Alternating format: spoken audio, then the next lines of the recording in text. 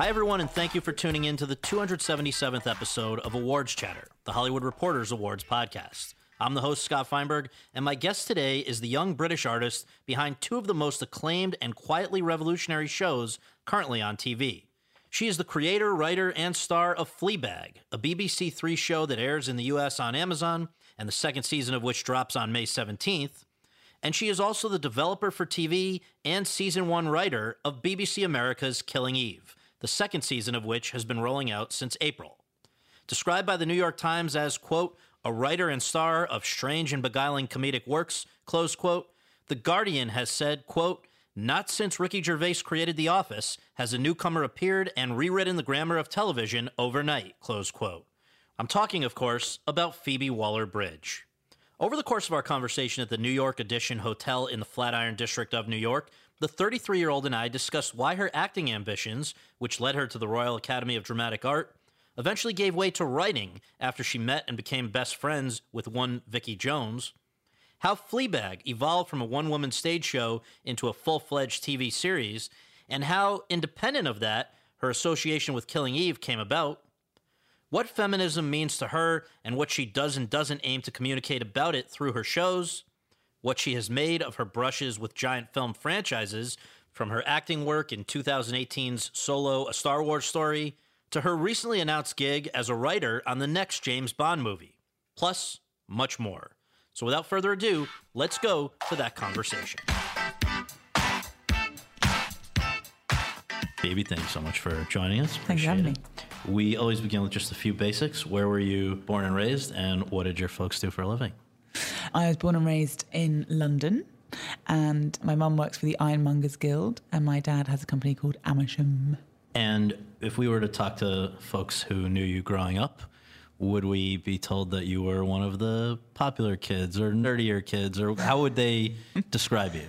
Well, I was a committed tomboy, so I was in that, whatever category that is, and I was a kind of an in-between person. I was kind of friends with kind of everyone, I think. I don't know if they'd say that. I'd hope they'd say that. I was an in-betweeny tomboy.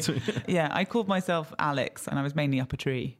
You called why Alex? Because actually I met a boy when I was dressed as a boy, and he was called Alex, and he thought I was a boy until my sister said that I was called Phoebe, and then he was like, oh my God, I've been talking to a girl this entire time. And I was like, no, Alex.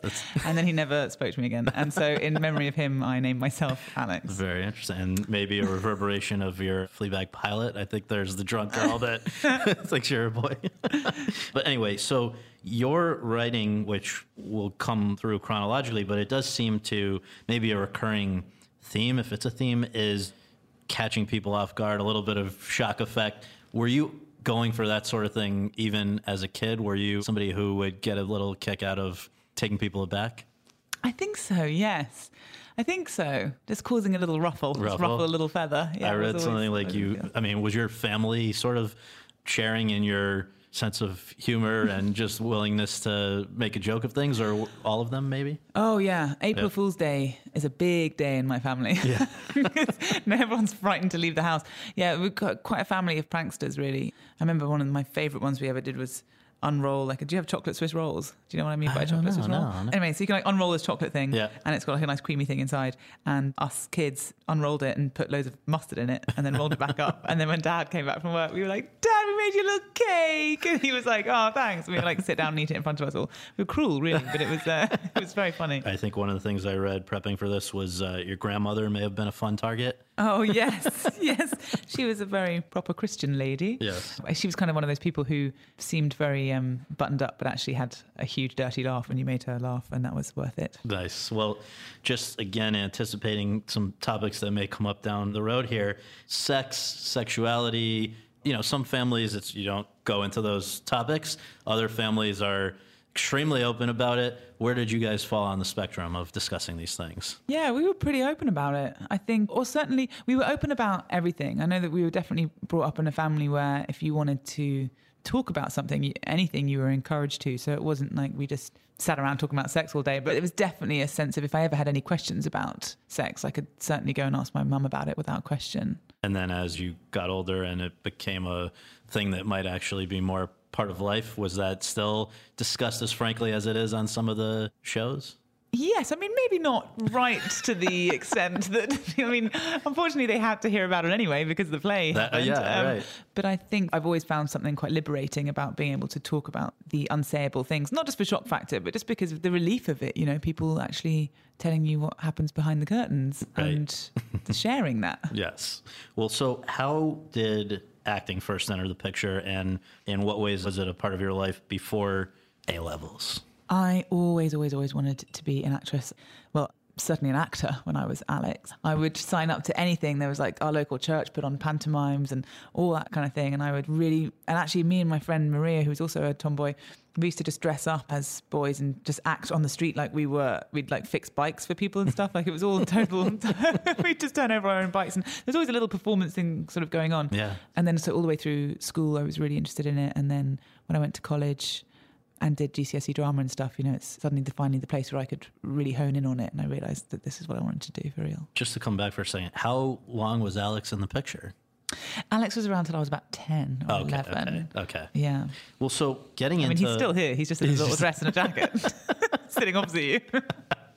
So RADA, that's no small thing to get in there. And so I guess I'd like to ask you how you would describe your feelings about acting and also your outlook for your future prospects with acting going into RADA versus coming out in 2006. Basically, did things change during those years to affect the way you felt about yourself as a potential professional actor going out? Yes, very much so. There was a huge change. I went in as a 17, 18-year-old feeling like I just wanted to be a character actress and I just wanted to go and do mad things, and I just wanted to kind of bounce off the walls for a few years and then also have a kind of social life and have that uni experience. And I went in, it's very regimented and it takes itself, rightly so, very seriously in terms of the hours that they pack a lot into 3 years. So that was a bit of a culture shock. I thought we'd be at the pub more than we were. That's what I'd heard from people, friends who'd gone to university. So it was great for discipline, but I felt when I was there during training that there was a right way and a wrong way to act, and I couldn't work out what that meant for a long time. And it was only years after I'd left that I've rediscovered that again. And that might have been a really important part of that journey for me, but I felt like there was a proper way to stand and a proper way to speak. And actually that's not true. And I'm not sure if that's what they were trying to teach me, but that's kind of really how I felt then. And I sort of became less and less creative there. And by the time I left, I thought if I just spoke like this and had a very straight back, then I would be at the RSC in 6 months. And of course, that's not how it works. Well, it sounds, though, from stuff I've read that they, in some ways, and I don't know who they is, but I guess maybe certain people there or certain classes or whatever, beat down your confidence a little bit. Yeah, they do. And I love me a bit of praise. I'm going to say, like praise out and a bit of encouragement. Right. And also, I don't mind messing it up as long as I know what I'm messing up. And I think that was the thing. Like there was a sort of method, Stanislavskian kind of way of approaching acting at that drama school at the time, which again really worked for the majority of people, but it just didn't quite connect with me. And I just feel like I always want to be in the moment. Yeah. I want it to feel real, and I want to say it like a real person would say it. And anything outside of that would be a mystery to me. I think my job is to convince you that I'm doing this for real. Right. As far as my job goes. Right. And so these kind of sort of bizarre sort of exercises we had to do, I can never quite get my head around them. But looking back now, I do have a different perspective on it, and I can see the merit in some of them. But really, I feel like the best way to train an actor is to get them acting from the first day and just do that, and maybe get them directing, get them writing, just get them feeling what it's like to be in a play or on screen as much as you can. Have any of your RADA classmates gone on to a lot of work yet? Yeah, loads of them did. People, Americans might know. Let me see who's in my year. So Arthur Darvill was a big hitter. He went into Doctor Who pretty soon afterwards, and he's been working here for quite a while. Cato Flynn had worked with Mike Lee, and Sian Clifford was in my year, who plays Claire in Fleabag. And I'm sure there were loads of others. I'll get back to you about them. So you graduate, you come out, you're now having to look for work independently for the first time. How did that go? Oh, it's cold out there, isn't it? It was so cold out there. But it was, in some ways, you can look back so romantically at those times because it was so hard at the time, because you feel so passionately. I felt so passionately about that this is the right thing for me, and I really wanted to do it. But also, you know how many thousands there are, and it's very hard to practice acting. You just can't just go into your room and just practice acting. I mean, maybe... I'm not saying I haven't tried, but you want to be out there. You want to be doing it. You want to be learning. And so it was really, really hard on one level, but I knew it was going to be. So my determination wasn't knocked because of that. the best thing that happened was meeting my friend Vicky Jones. Yes. And then we started a theatre company together. Before we go too far down that, though, so this was what, like about 2 years of just a lot of auditions, but nothing clicking, or not even auditions? Not even auditions, no. It was just temping and doing funny accents for my family. And did I see at one point you applied to law school? I did, yeah, I did. You were ready to give it up? Well, weirdly, it's kind of hard to explain this. It wasn't that I was going to give it up. I just felt like it's not coming for me right now. And I felt like my brain was suffering. And it always really appealed to me, the idea of the law. And it's a form of theatricality in the courtroom. Yeah, that. And also just argument and the power of words and the power of perspective. Mm-hmm. It always really appealed to me. And it just feels like a constantly moving game and world, this, and that you have to be so present and so on top of culture and the way that people speak, to keep ahead of it and on top of it. So I really, really love that aspect of it. So I thought I was going to go and do that. And then, of course, the moment I got a place at law school, I got my first acting job. So, well, so what were some of the ones that did not work out during that period where you did get an audition, but it didn't go somewhere? Is this where Downton Abbey happened? That's where Downton Abbey happened, yes. What went on there? Who were you going out for? I was going up for, oh my God, I'm so embarrassed, I can't remember the name of the character. She was the blonde sister. Yeah. And I went in, I prepared the role, and I went in, I was very excited. My agent was very excited I had a part of this. And I went in and played it really straight and really, I thought it was quite a moving performance, actually, in the room. I felt I moved myself slightly, I think. And then the director was laughing all the way through it, but like genuinely, he was just having a little chuckle. And I was like, that's strange. Maybe there's some sort of activity happening behind me. And then afterwards he was like, I didn't realise that this character was humorous or like funny in any way. And I was like, Jesus, neither did I. What have I been doing? So that was that one burned, but I was so pleased because the actress is so astonishing who played that part anyway. And that's so nice. When you see those parts, you go, oh, I see now. How they imagined it. I see. And not only how they imagined it, but how it's meant to be done. Okay. And I feel that so many times with auditions that you don't get. It's worse when you feel like, no, I could have, but that's so rare, when you feel like I could have done that better. All right, so Vicky Jones, let's break it really down. How did you guys first even cross paths? So we crossed paths because Vicky was directing my boyfriend at the time. We just left drama school and he was in my year. And she was directing him upstairs in a pub for like a pub theatre thing. And she was the first real life director I'd ever been close to. Right. Poor thing. She obviously became this target for me. And so the show ended and she was downstairs in the bar and I went up and I was so sort of embarrassed that I was even an actor and asking her for advice or a job or whatever. It's so mortifying, this whole thing. So I just went up and said, hi, I'm Phoebe. I really love what you did. And if I'm an actress and I really loved it. She's basically a contemporary, right? Yeah. Oh, she was older, but essentially, yeah. But I still felt like she was this like grown up in the industry, even though, I soon found out that we were just as much kicking, she was the same as me, really. Right. And I asked her, and I was expecting her to go, yep, thanks, yep, you can email this fake email address and send me your CV, which is just a blank page. And she just went, oh my God, you're an actress? That's so exciting. Congratulations. And it's such a wonderful thing. And I was like, are you taking the piss out of me? And she was like, no. She was like, that's such an exciting thing and how brave of you to do that. And she was just so lovely. And then she did. Then I asked her for a job and she said, if anything ever comes up, I will call you. And she did. 6 months later, called me. And she was brought onto this project that was a total vanity project by somebody, and the play was kind of turning into a disaster, and she cast me in it, and then she got fired. Vicky got fired. You're still there. And she is, honestly, Vicky's like the most kind, gentle, loving, talented, generous person in the world. So for anyone to have any reason to fire her, there was something really dark going on. Right. So she was fired, and the moment she was fired, I quit. And then we went to the pub together, and the rest is history. Yes. Well, it seems like she had obviously her own frustrations with the business at the time. You certainly had yours. How did you arrive at the conclusion that you should both focus on writing? Oh, well, we started Dry Write and we didn't realise it was going to turn into this, but we just thought, why don't we put on a night of anonymous writing? Vicky had worked at the Royal Court, so she knew a load of writers and like the really exciting up and coming writers who are now like the big established ones. It's been amazing to watch them all just explode like that. And we found a pub in East London and we just asked people to write a monologue with a certain brief. I asked my actor mates and she asked her writer mates, and then it came together and we started this night, and then people wanted another one. So we'd spend the next 2 years giving writers briefs that then there'd be like 11 writers writing, and we'd work on their things. I never really acted in it because I didn't want it to be like, it was just my own vantage point. Right. I didn't really act in it, but Vicky would direct them and we were producing them. And they were always questions like, how do you make an audience fall in love with a character in under 5 minutes? How do you make a guilty person appear innocent? And all these kind of challenges we gave writers. And so without really realising it, we were giving ourselves a training ground over those 2 years, collaborating with all these writers. And then there was one time when somebody dropped out or there wasn't a writer for this one particular night which we called the mob. And the brief was to get the audience to heckle without them knowing that's what they were meant to do. And we tried to help the writers by splitting the audience into men and women in a traverse stage. So they were looking at each other. So that was the kind of thing that would just sort of spice it up. And then all the pieces were quite aggressively misogynistic. Because I think the writers thought, and you can see why, that would make women stand up out of their chairs and heckle. Right. And when we were reading them, we were going, oh no, it actually kind of makes us want to hide. And so I told Vicky, I was like, I kind of wish there was a piece in there just to balance it out that was a bit like this. And then I told her this piece and she was like, you've got to write that. And so I wrote it and performed in it. And it went down well. Had you written much before that? No. Not at all? No, not at all. Like some like crap poems when I was like 10. But like nothing, and this wasn't that far off. But it went down really well. And I suddenly had that feeling of like, oh my God, I think I might be able to do this. And then Vicky really encouraged me. And then I wrote a couple of other short plays.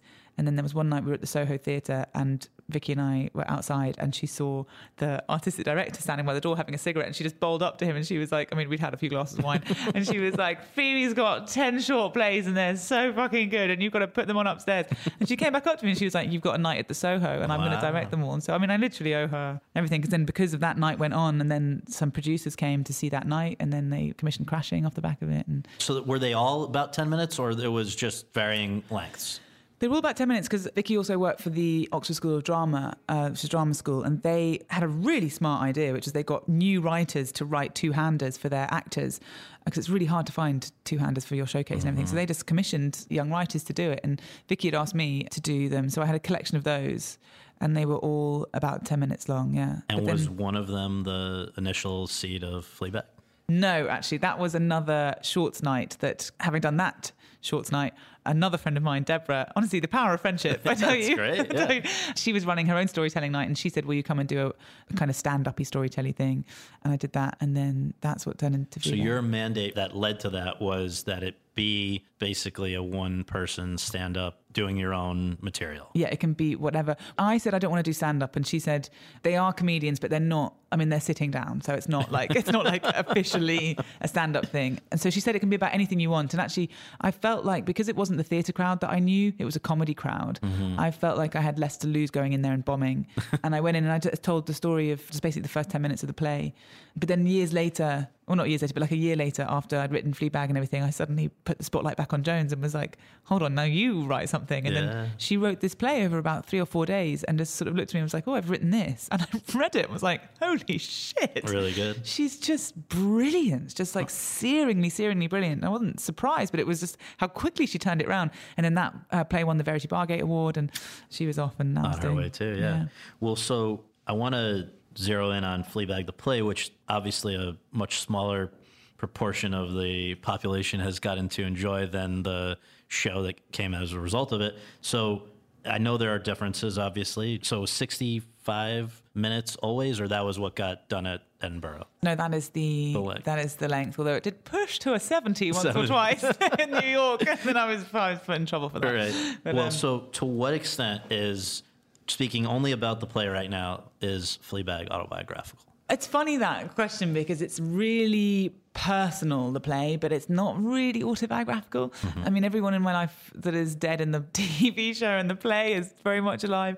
The story was definitely a constructed story around feelings that I had that were really personal. Like I was feeling really cynical about sex and the perception of women and feeling like I had a brain, but that my body was the most important thing, and that how that would manifest in a character, and then just amplify that loads and loads and loads. And there were a lot of the jokes are jokes that either came from my life or that I just thought about or experienced in real life, and there are a couple of like interactions that may slightly mirror things that happened in my life. But overall, it's more the emotion of it that was personal. Well, a few follow-ups on that. Where does the name Fleabag come from? Fleabag's my childhood nickname. How Not did even that my childhood. happen? Where do they come by Fleabag? I don't know, Phoebe, Fleabag, I guess or Fee something? and then Flea. Yeah. Yeah, I've asked many times. I think it just sort of came out of nowhere. What is the real world model for the best friend relationship at the center of the show? I think I can assume. That's Vicky. Yeah, that's. And was that character, though, also deceased in the play? Oh, yeah. So it was always driven by the idea of there's this underlying grief. Yes. One of the first things I wrote, actually physically wrote down on a page, because I'd written loads of jokes and stuff and put them on Post-its on the wall, but one of the first things I wrote, and I was just kind of free writing, and was the passage at the beginning about how Boo had died and that she was trying to punish her boyfriend for sleeping with somebody. She just thought she was going to get tangled in a bike, but she ended up getting hit by a car. And I wrote that and was like, woo, what? That is where it's come from. But then when I realised that I've always wanted to write about friendship, and I've wanted to write a kind of ode to my friendship with Vicky, and that was a big part of my life. So I think I wanted to express that. But actually I found it much more powerful to express that through the loss of someone like that rather than... What did she make of, so this is what you would feel like, and this is what you would be like if I got whacked. Yeah, so please don't, because I'm going to be in trouble. A recurring theme in your content, I know content's a weird word, but because I'm trying to incorporate plays and shows and everything, seems to be, maybe I'm overanalyzing this, but breast size. Villanelle is described as flat-chested. You talk about breasts again in the pilot of Fleabag and onwards. And then I read a quote in another interview, quote, "I don't think I would have ever ridden Fleabag if I had bigger tits," close quote. My God, did I say that? So that joke tell me, why would breast size affect writing Fleabag?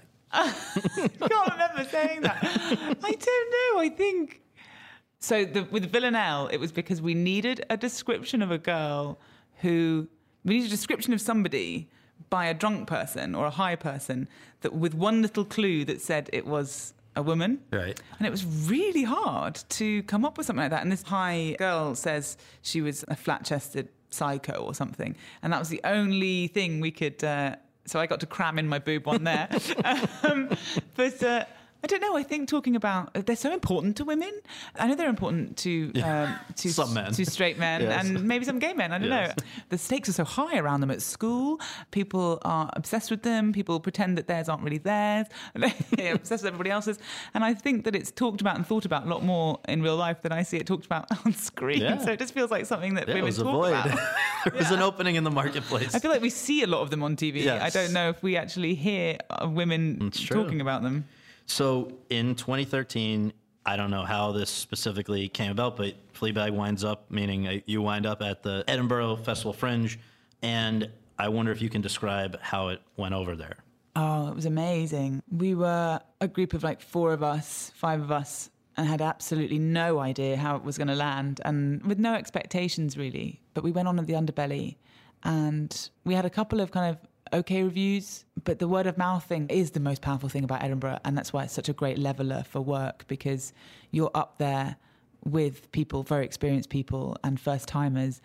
It's just what people say on the street. It's just so powerful, that. And are there multiple performances of it there? So if somebody didn't make, the verse, they can go to another one, or is it you just got to see it once? Oh, no, we did it for 4 weeks. 4 weeks at Okay. And so the word of mouth kind of picked up, and then we got a 5-star review in The Scotsman, and that means an awful lot in Edinburgh. And remember us getting that and opening the paper and just looking at each other and going, oh my God, this is amazing. And then when it sold out, we just felt... There was a lot of work that year about, by women, about similar kind of things. It really felt like there was something happening then, and that all of us there had kind of tapped into something that was part of the bigger conversation. And you guys ended up winning Fringe First Award. And I guess at one of these performances, somebody from BBC was there? Is that how that all started? The TV component? Yes. Yeah. Chris Sussman, who originally commissioned the show from the BBC, he was there in the audience, and he really loved it, and then said there were so many bits of it that he could see very clearly, and then he commissioned a pilot.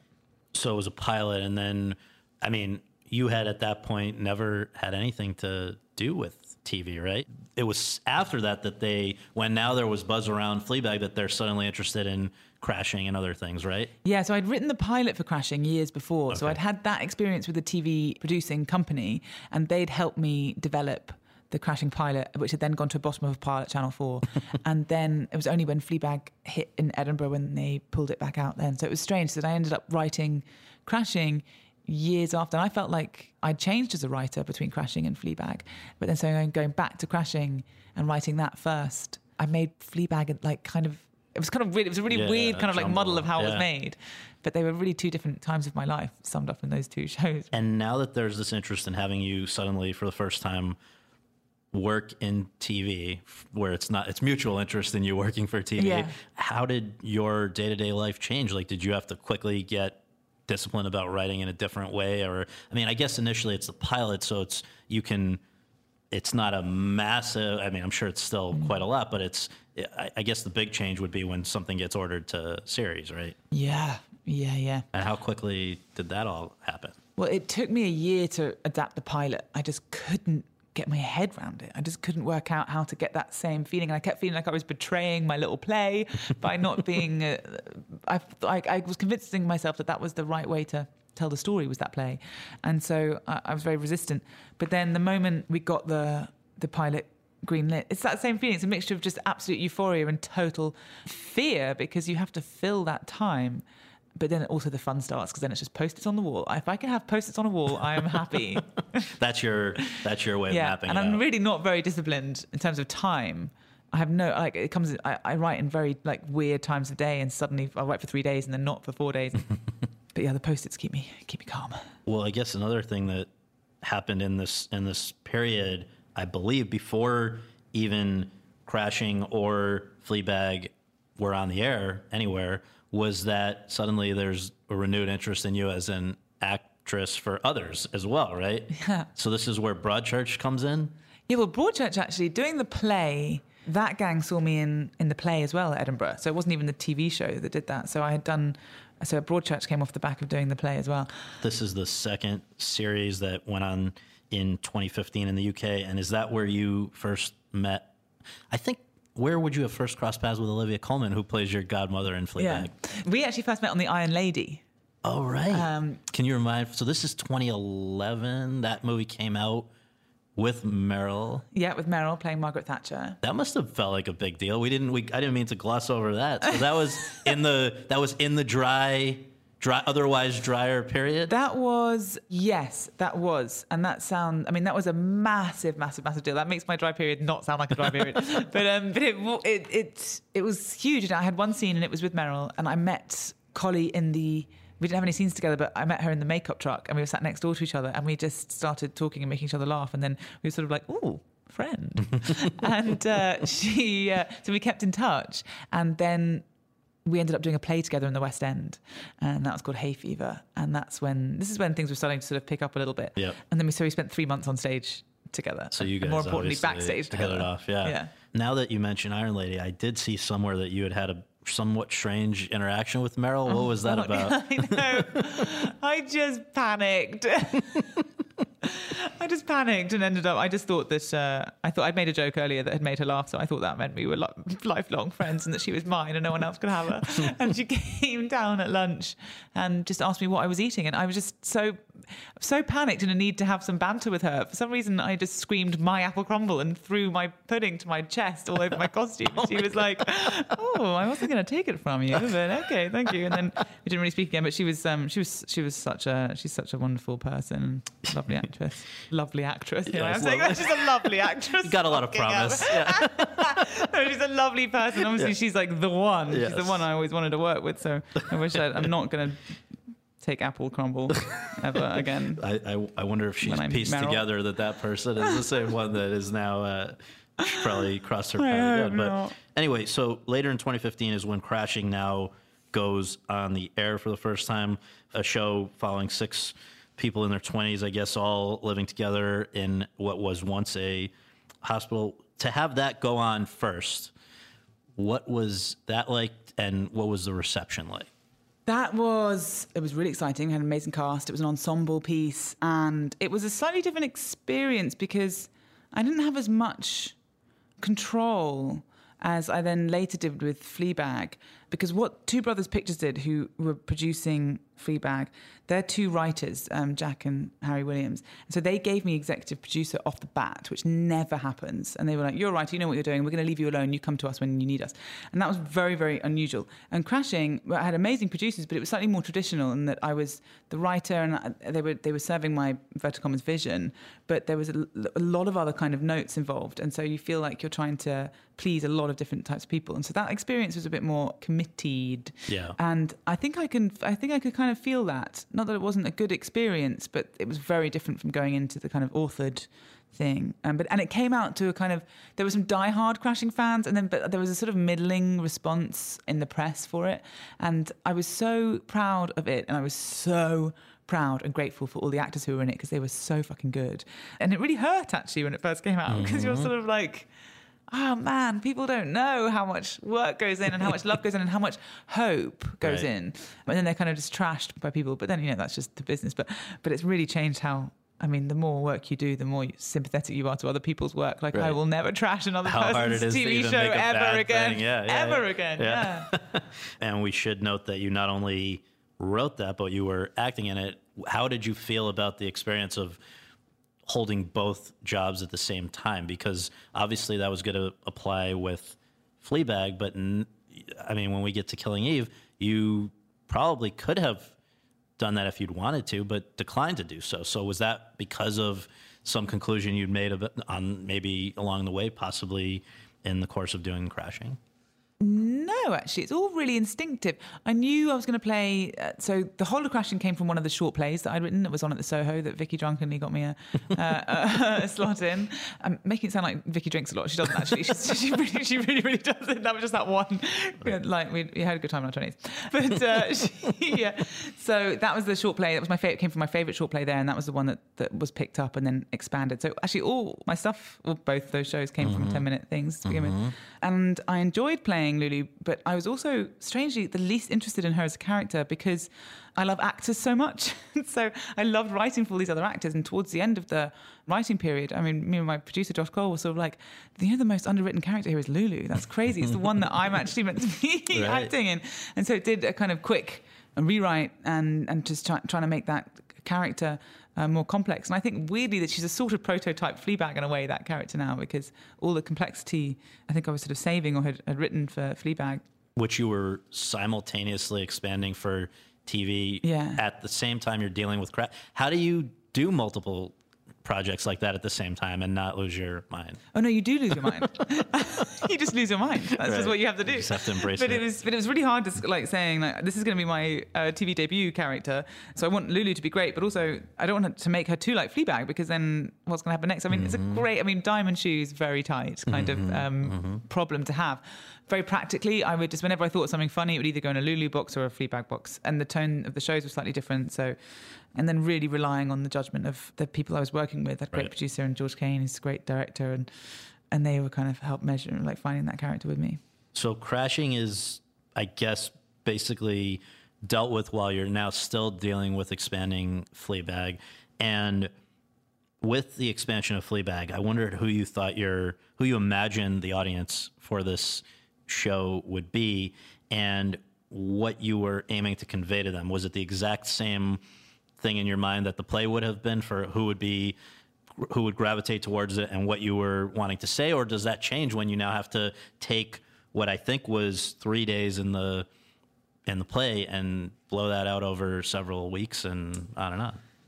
I don't really think of a demographic when I'm writing. I'm aware of it, but not when I'm actually writing it. It doesn't affect or inform my writing. But I felt like I'd have been surprised if it was 65-year-old men that went absolutely batshit crazy for Fleabag and 25-year-old women sort of could take it or leave it. That would have been a surprise. But the joyful thing is that it's been a kind of mix of everybody, particularly the second season. But the first one, I felt like I was writing it for people the similar kind of people who were drawn to the play. Yeah. I hope would be drawn to the TV show. When was the first screen acting? Was it something around like The Iron Lady? Because I think we shouldn't gloss over the fact that is a very different skill set than theater acting, which is what I assume you trained in exclusively at RADA. So, how did you suddenly become equipped to handle acting for a camera? Oh, it is a really different thing. I do find it a really different thing. Less and less so. But at the time, I felt like being in front of a camera, all I was taught was that you have to be very, very still, and you have to convey everything with your eyes, but don't move your eyes. And it has to be a physical performance, but don't move. And if you pick that up, you have to pick it up the same way in every single time. So I was sort of like just this potato for ages on screen. I was just like, I can't move, otherwise I won't be a good potato. But then as I felt much freer on stage, I remember an actor called Stanley Townsend, I was doing a play with him at the Royal Court, and he said, and I was saying this conversation with him, I was like, well, I get the moment I walk on stage, I get this buzz, I get this sense of power and fun, and you got the power of storytelling in you. You're sort of like, oh, come on, we're going to tell you a story, and the audience is there going, tell us a story, tell us a story. And because there's an absence of that with the screen, and he just said, you just need to give that camera the same weight as you give the audience, and to see them as your audience. And it took me a little while, but that actually really helped in the end, that when you walk on a set and you feel the camera, that sense of responsibility to tell a story should come alive in you again. And it didn't. It would just die, and I'd be so frightened. And actually doing the Iron Lady, I was really frightened. But also I would think there's something about control, because what you do on stage, nobody can change, but it's out of your hand. What takes are used or whatever. Your performance on screen can be constructed by somebody else, right? Yeah, and you don't really understand what that process is. Like only through writing these other shows and being part of the post-production and everything, I've seen like, oh, that's why they do that. That's why they get that coverage. That's why. That's what a wide shot's for. That's what And now, like, I understand that so much more. It's given me way more confidence on a set. But I think because I'm quite a self-aware person, if I'm on a set, I know that there are loads of actors who completely shut everything off, and I wish I could do that. When they're on set, they just reel, and they just it's the job of the camera and it's the job of the director to catch whatever you're doing. But you've just got to be really live. Whereas I'm always sort of just kind of want to hide from the camera until now I worked out how it all worked, and now I get it more. Well, so with Fleabag, where you're now again acting for a camera, but much more screen time than you would have ever had in the Iron Lady, or even Crashing, where it's split with so many other people, did you feel confident then to go in on top of that, add some kind of bold things like breaking the fourth wall? I just wonder how some of those decisions were made and how confident you felt doing it with the first season. I felt confident with like a few aspects of it, because when I feel there's something creatively exciting, I'll latch onto it and I'm like, I know that's right. There's lots of things I have no idea if they're right or not, but that is right. And I knew that the fourth wall breaking was that the show would not exist without it, because the whole relationship is with the audience. For me, the central relationship is with the audience.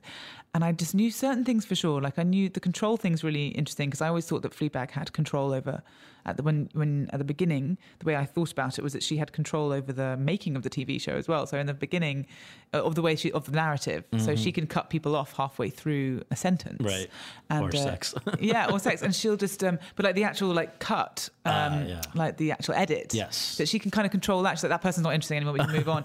and that control over the storytelling, she loses that control through the series, and then the camera lingers longer than it's meant to in a certain scene. She's sort of like, get out. And I love that idea to play with, and I was sure about that. And also little things, like even before I knew what the real difference between handheld and on sticks was, or the effect of it was, I knew certain scenes I just wanted to be on sticks. I wanted to be very, very still. And usually it was the ones when she was being out of control, because it made her more exposed. Whereas often I think if they want to show somebody drunk, then they'll have it. Wobbly, yeah. And so it was interesting to learn all those things. And some of them are very instinctual. Instincts, though, I guess would still be shaped by probably things that you yourself have consumed. So what I read, Louis might have been one of the things. What are some of the things that you had consumed that most influenced Fleabag? I can never quite like pin it to things, because I think it's always just a mix of everything you've ever watched, isn't it? But I think Louis really blew my mind open in terms of how loose he was with the structure, and how kind of fuck you he was about how to tell a story, how to tell a joke. And I felt like so many of the episodes were jokes in themselves. Like he structured the whole thing so that sometimes it would just be at the end, there'd be this moment. And they always had such depth and pathos to them. So that show really impacted me. And then I watched Alfie a few times when I was making it, because, well, for the obvious reasons. Yeah. This is like just in case anybody's listening, doesn't know where they made like 1966 or something, Michael Caine and Why, can you share why that would have been a reference point? Well, he's a chauffeur and he's a playboy and he's this like cheeky little chappy and he talks to the camera and he tells us what's going on in his life, and he's very misogynistic and he treats women very badly and he's very sort of dismissive about them, even to us. And the tragedy is that his life is actually not that fantastic, but his bravado is the thing that keeps him talking to you. And that was really similar. I hadn't chimed into it until I'd realised I was a dad, and I was watching all the fourth wall breaking kind of things, and that one really affected me. There's a bit right at the end of the film when he almost gives a bit of himself up, and he doesn't, and that was the moment that excited me so much as an audience member, and so that really inspired it. What was it like? Now you get through your first show that's I guess entirely your baby, because as you're saying, Crashing was more of a committee thing. So you get it done, having now felt a little burned before with the way Crashing was received. Did you have to kind of brace yourself for when this was now going to go out to the world for the first time, Fleabag? I did, but I had a different feeling about it because I'd learned so much from doing Crashing, but also because, I mean, the stakes did feel really high, but I really believed in the story of Fleabag and the depth of it.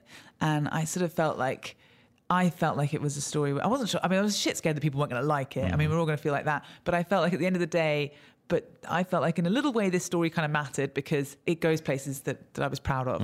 So I could kind of stand a bit stronger by it then. But then, when it actually goes out, I mean, Twitter is the scariest place in the world. Real time. Yeah, real time. And I was away when it went out. I always try and just leave the country when things go out. So I left the country and then I just went on. Episode 2 was going out because I kind of knew that episode 1 was okay because it had what got us the commission with Amazon and other people had shown interest. And on episode 2, I was like, this is where I die. And then I was watching our Twitter go out, and then I was sort of like, oh, okay, people are laughing. People pretty are liking quickly it. got a following, Yeah.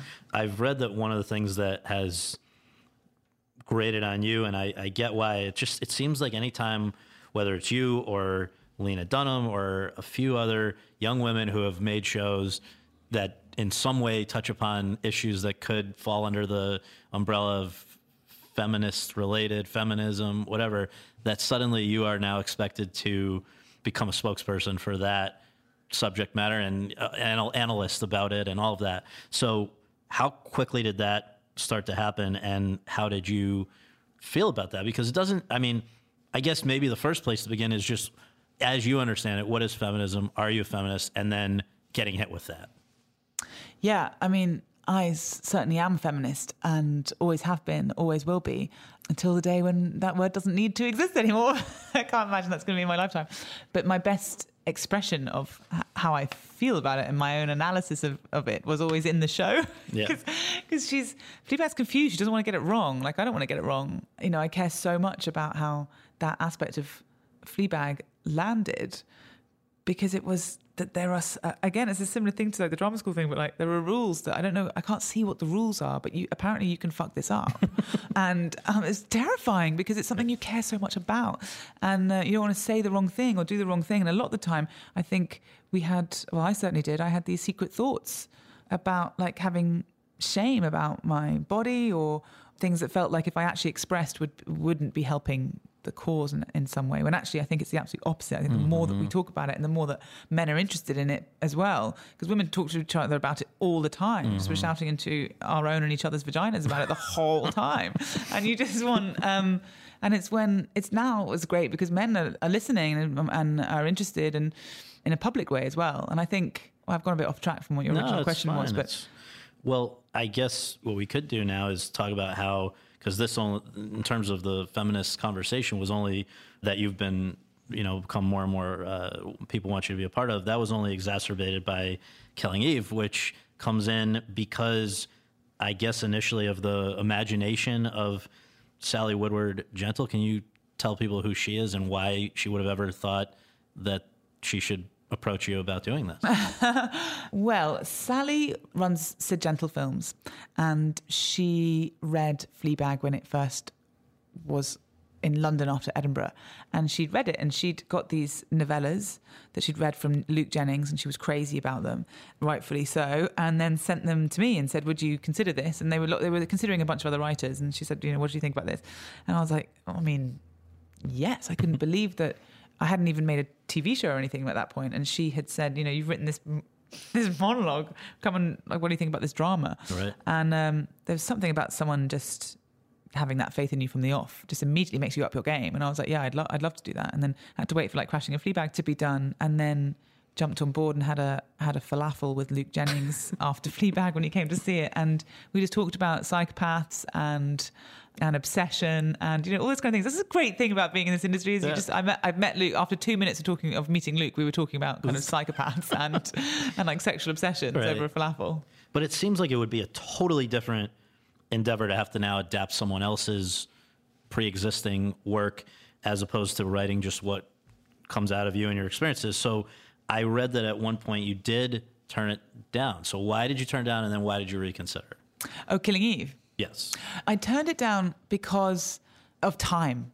Because and only for that reason, because I had Fleabag to make, and these things move fast, and I just assumed they'd want to move on. And then Sally said, no, we're going to wait. And she came back, and so it was Crashing and Fleabag around that time, and I was like, oh God, now I'm doing Fleabag. And then she just waited and waited and waited. And then when it came round to it, we then had to do this huge document together. It was like a 15-page document that we were taking out, and then it got knocked back by a bunch of people. And the process is so long. Yeah.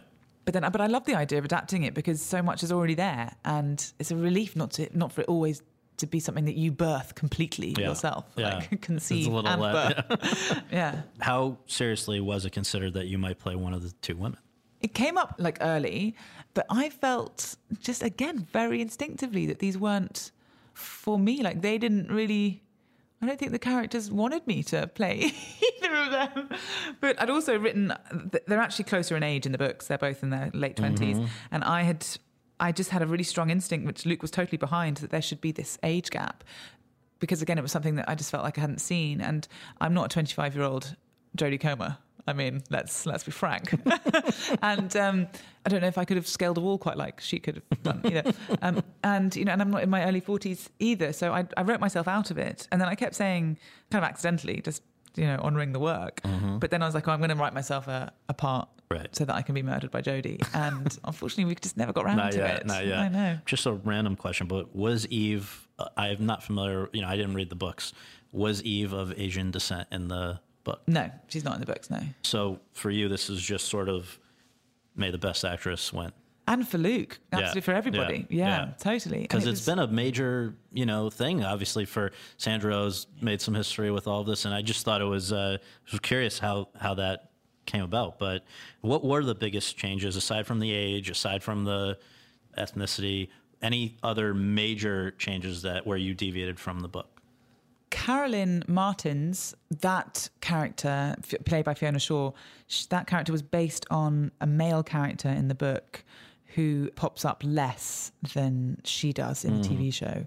And for various reasons, you need people to be around more, you need to kind of up characters' presence and stuff. But I really felt like to have this triptych of women, one 25-year-old, 41-year-old, and then, I don't know how old Fiona is. Yeah. But just those three generations, I just thought it'd be really, really cool. And Luke was just thrilled. He was so behind it. And then various story things. We only had up to book 5 before, so we had to write beyond. But Luke was with us the whole way.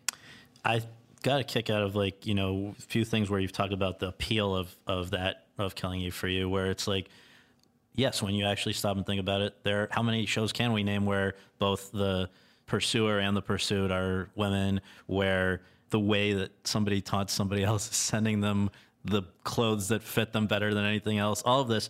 You have also said that, quote, the challenge was to make it feel very violent without actually showing anything, close quote. And there really isn't much gore and violence or whatever. But at the same time, you were saying for women, it's particularly resonant to have this dynamic because so often, and maybe men don't even realize it, there's constant violence against women, but is there sort of cathartic to be able to turn the tables with that? And you think for you and for the female viewer?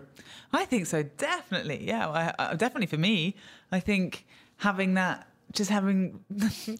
all the women not have to be victims was just already refreshing. And that's when I first read the novellas. I couldn't believe it. It was like, sometimes it just takes a real genius to come up with a simple idea. And Luke writing that these two, it was a female to female cat and mouse. It was just like, God damn it. Like, why has no one thought about that before? And also that they are that they're trained and that and also just for actors to get to do the same things that actors do. Like my thing the whole time, because probably I am an actor as well, is I want to write things that actors love playing, because I think audiences can feel that in an instant, and it makes it even more electric. And being able to say to Jodie, you can, this is your character, this wild, unpredictable girl, and you don't even have to take your top off. Right. I want to just talk about what you decided to do, I guess because of just the massive workload of juggling these multiple shows here. You did not return as the head writer for the second season of Killing Eve, but obviously we're still very involved. But the interesting thing was you handed it to another female writer who I think is a friend of yours, and it seems like that is the game plan. The show's not ending anytime soon. That is going to be something that you want to continue to do in the same way that you want to keep the writers' rooms and the crews particularly diverse. Is that a decision you have made for moving forward? Yeah, I mean, but with Sid Gentle as well, it's everyone felt very passionate about it, and the actors as well. It's hard to catch a break in this industry, and historically really hard for women to be trusted. I think often with women in the industry you can fail once and then you're gone. With guys, I feel like you have a few more chances, and so people are given less of a chance. And so the idea is just to be able to give a season to a woman who may not have written TV before, but you just know they've got it. They've got it, and because that's what they did for me, and it paid off. And I think it has paid off, and it will continue to, because they're brilliant, brilliant people across the board. Fleabag season 2 is about to hit the world, and I just wonder, from reading some of your more recent interviews and profiles and whatever, it seems like you had some reservations about doing a second season. So what were they? How'd you get past them? What are you proudest about this second season?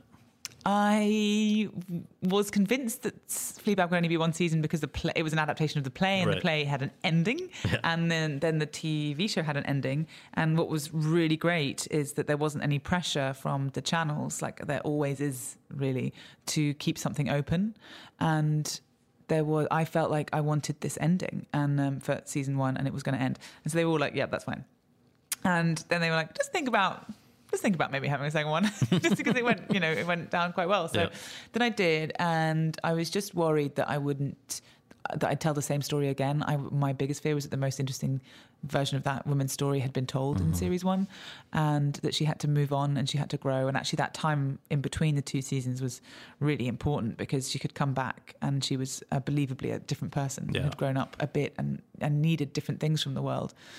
And we see her, what's like the least likely thing she would be after the first season, I guess religious. Exactly. So, and I was so interested in that, in that being a theme for it, and what religion means to us now, and those basic Christian principles, how they apply today, and that she would come up against that already seemed funny. We had some news break today. There was definitely, each time you've done the role of Fleabag, there's been sort of, all right, that is it. It's not gonna, I've done all I can with it. I'm moving on with my life.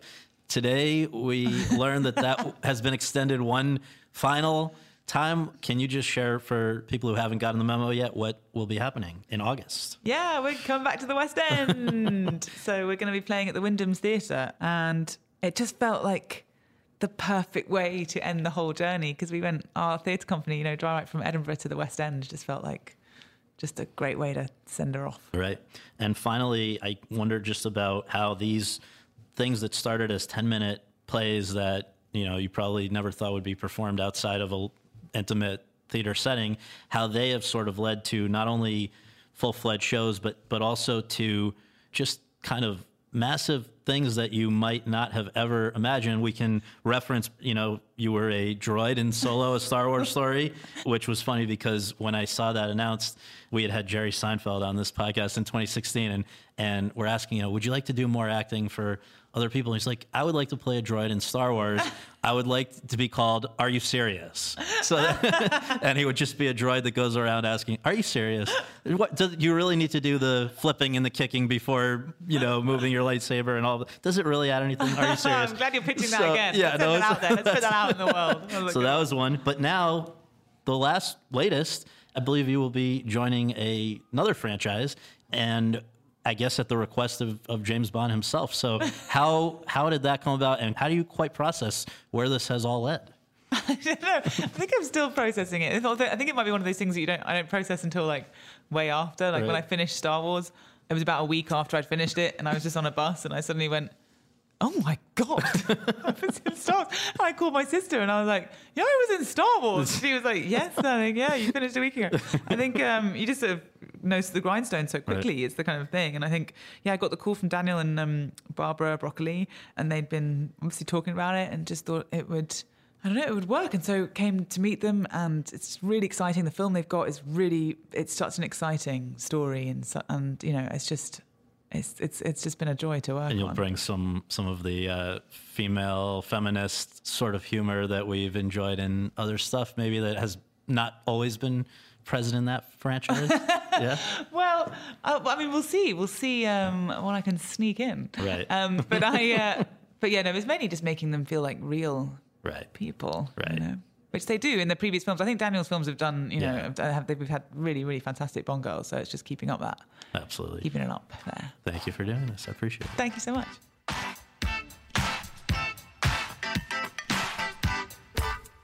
Thanks very much for tuning in to Awards Chatter. We really appreciate you taking the time to do that, and would really appreciate you taking a minute more to subscribe to our podcast for free on iTunes or your podcast app, and to leave us a rating as well. If you have any questions, comments, or concerns, you can reach me via Twitter at twitter.com/Scott Feinberg. And you can follow all of my coverage between episodes at thr.com/The Race. Finally, be sure to check out the other podcasts that are part of the Hollywood Reporters podcast network, all of which are excellent. Leslie Goldberg and Daniel Feinberg's TV's Top 5, Seth Abramovich and Chip Pope's It Happened in Hollywood, Carolyn Giardina's Behind the Screen, and Josh Wigler's Series Regular. On behalf of all of us at The Hollywood Reporter, thanks for tuning in.